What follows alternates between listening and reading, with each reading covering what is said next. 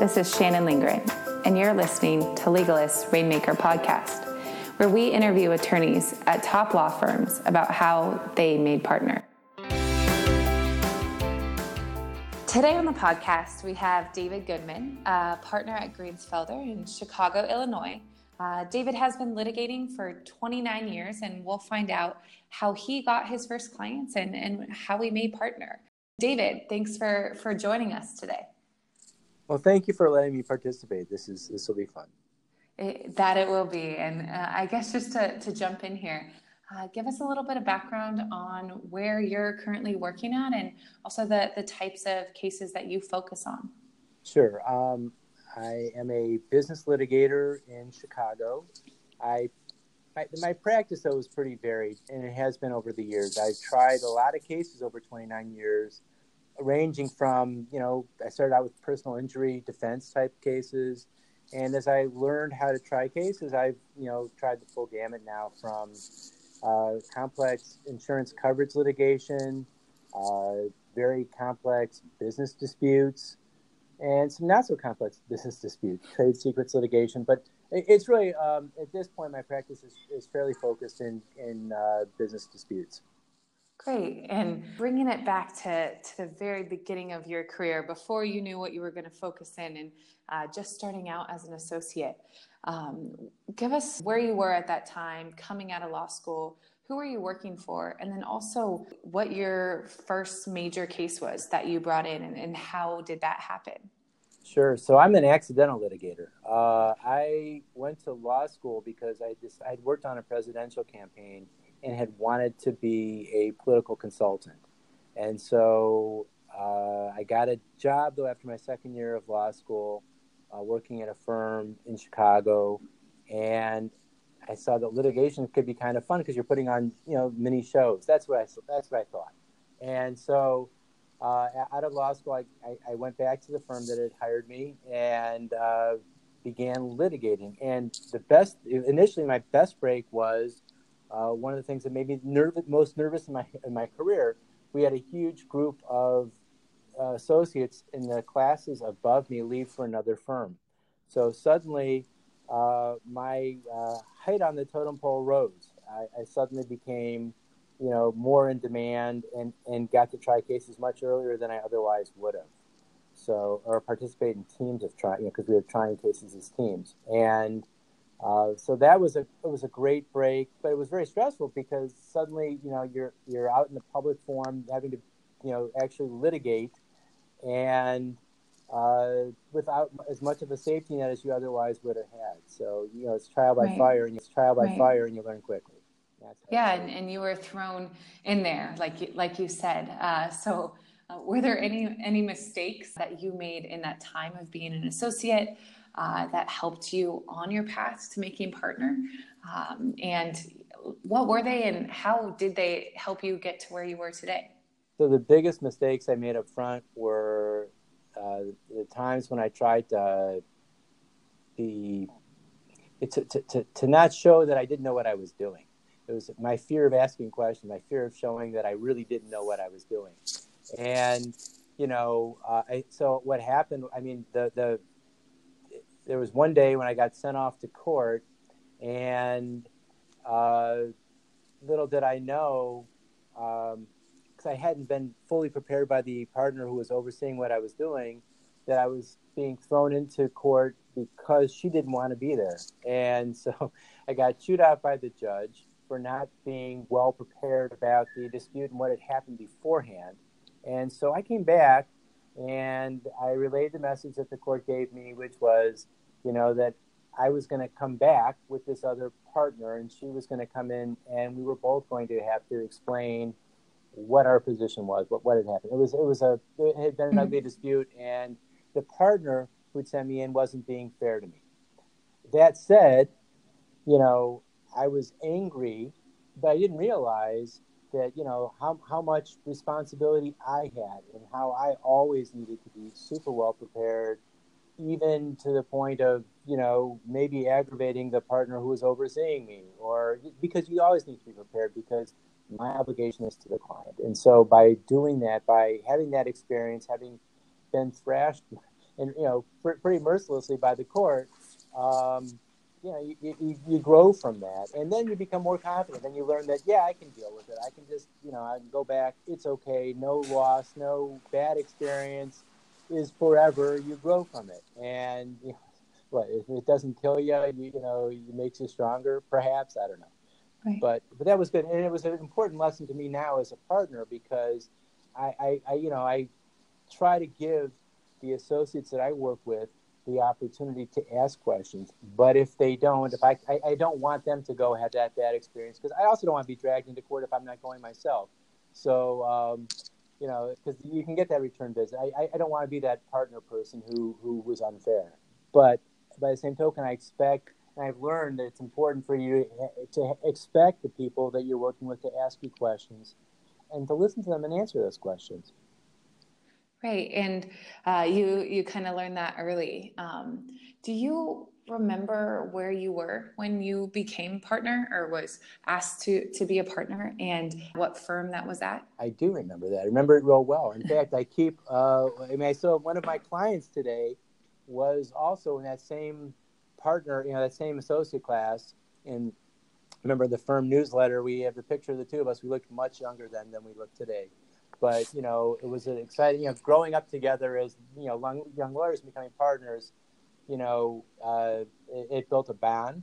And again, it's now led to, he's working in-house as a general counsel, and, he's a client now. But, I do remember it well. I was at a firm called Arnstein and Lear, which is now Saul Ewing, Arnstein and Lear. And I was actually in the middle of a trial, and I come back to the office for lunch, and I got an email to go see the managing partner, or actually it wasn't an email. We had an internal system, and I got a notification, and I went to see him, and he said, "I know you're in trial. I won't keep you. I just want to let you know you're going to be a partner." That was it. So I remember it well. It was. But yeah, great way to find out in the middle of trial there. Yes. Yeah. Well, hey, it could have been worse. I mean, you hate to have. Oh, by the way, when you're done, you're go clean up your stuff. You're out of work. So it was, at least it wasn't that. It was just, oh, you're gonna be a partner. This is all good. Right. It keeps you going for the rest of that trial for sure. Exactly.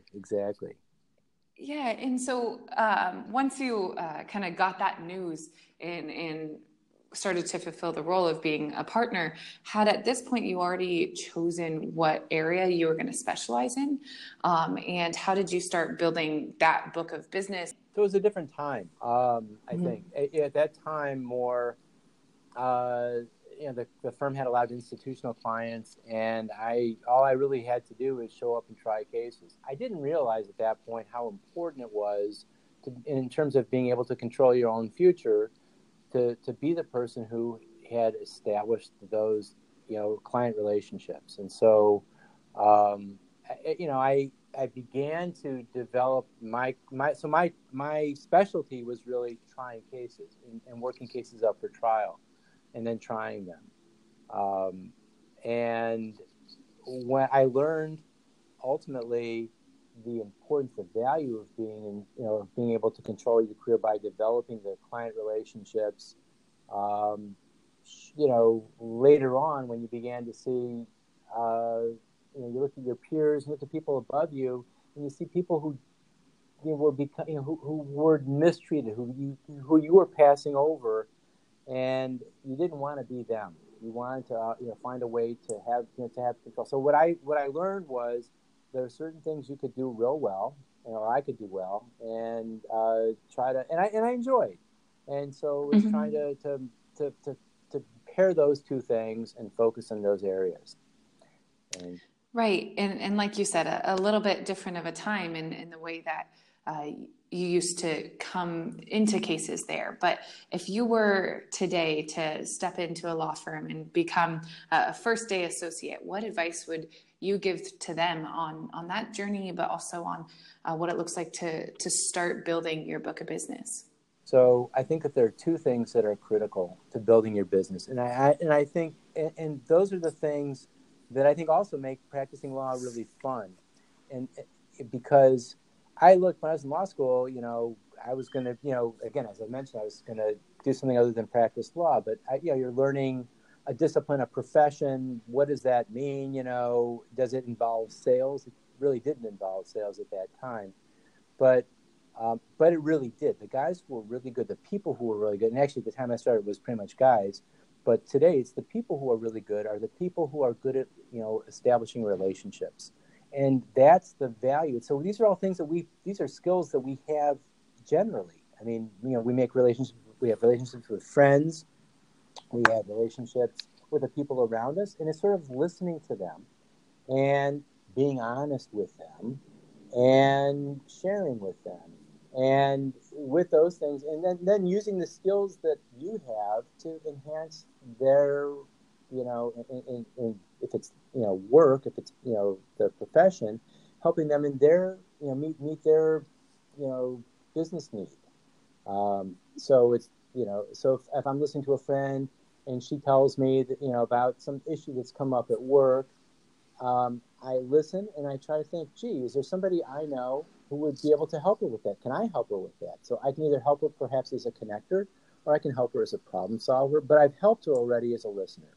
And those are the types of things I think that you want to focus on in order to build your career. Because if you do those things, your career, your network of people will grow, and it leads to business. Right. So if you follow that advice and grow your network and build those relationships and are able to bring those people in, but then there's the aspect of selling not only your firm, but also the rates of your firm. How do you sell that? And do you see creative ways nowadays to supplement those rates? Right. So there's a lot of pressure, today to think creatively about how to defray the costs of the services that we provide. I mean, what we do is time intensive, and it's hard on some level to think of, well, what is the value of this deposition? Do I need, and so as I practice, I'm always thinking about being pragmatic in my practice, doing what I need to do to develop a case, and thinking about the case as a part of a construct. So I can be pragmatic and I can control the cost that way.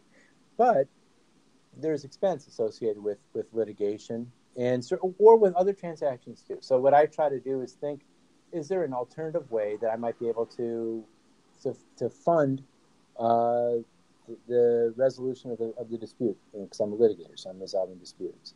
And so if I can perhaps I can do it on a flat fee basis, or perhaps I can join with somebody. There may be an investment opportunity. I mean, it's I have a good. So, for example, I do a lot of insurance recovery work. So if I have a case, and I can look at what I believe that the case is going to bring in ultimately out of the insurance coverage.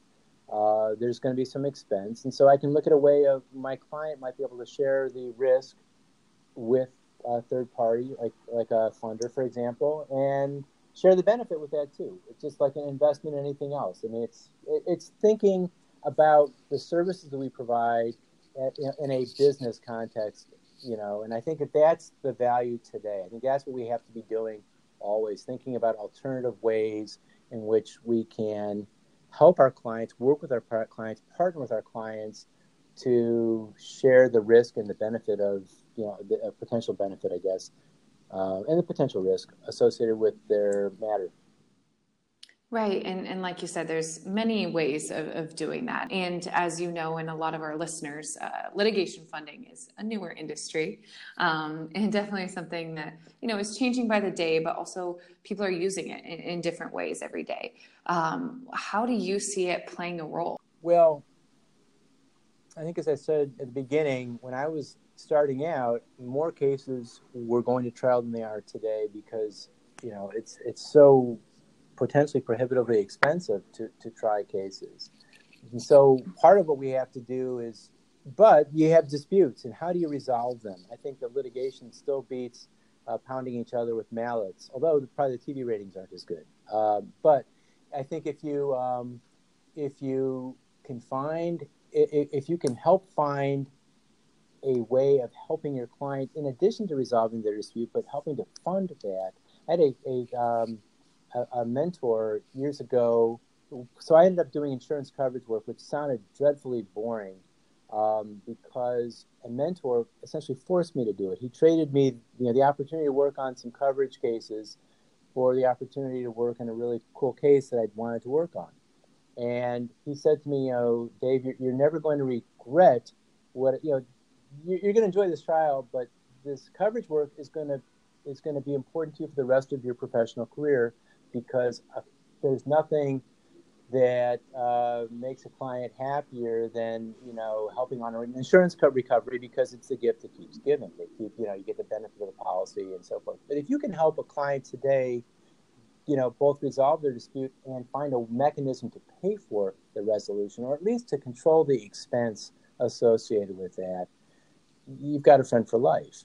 And I think that's the thing. I think that's it's helping. I think that the younger people have a greater advantage because they're not looking at the professional, world in the same sort of fixed way that people who've been doing the same thing over and over and over again, for decades are. I mean, it's harder for me to sell litigation funding, for example, to my older peers who to them it sounds so foreign and new.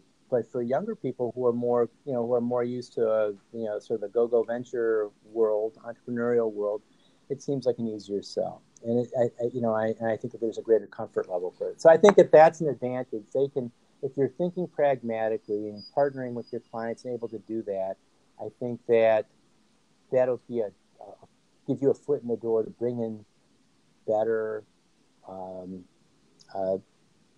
more lucrative potentially matters into your practice, and hedge the risk.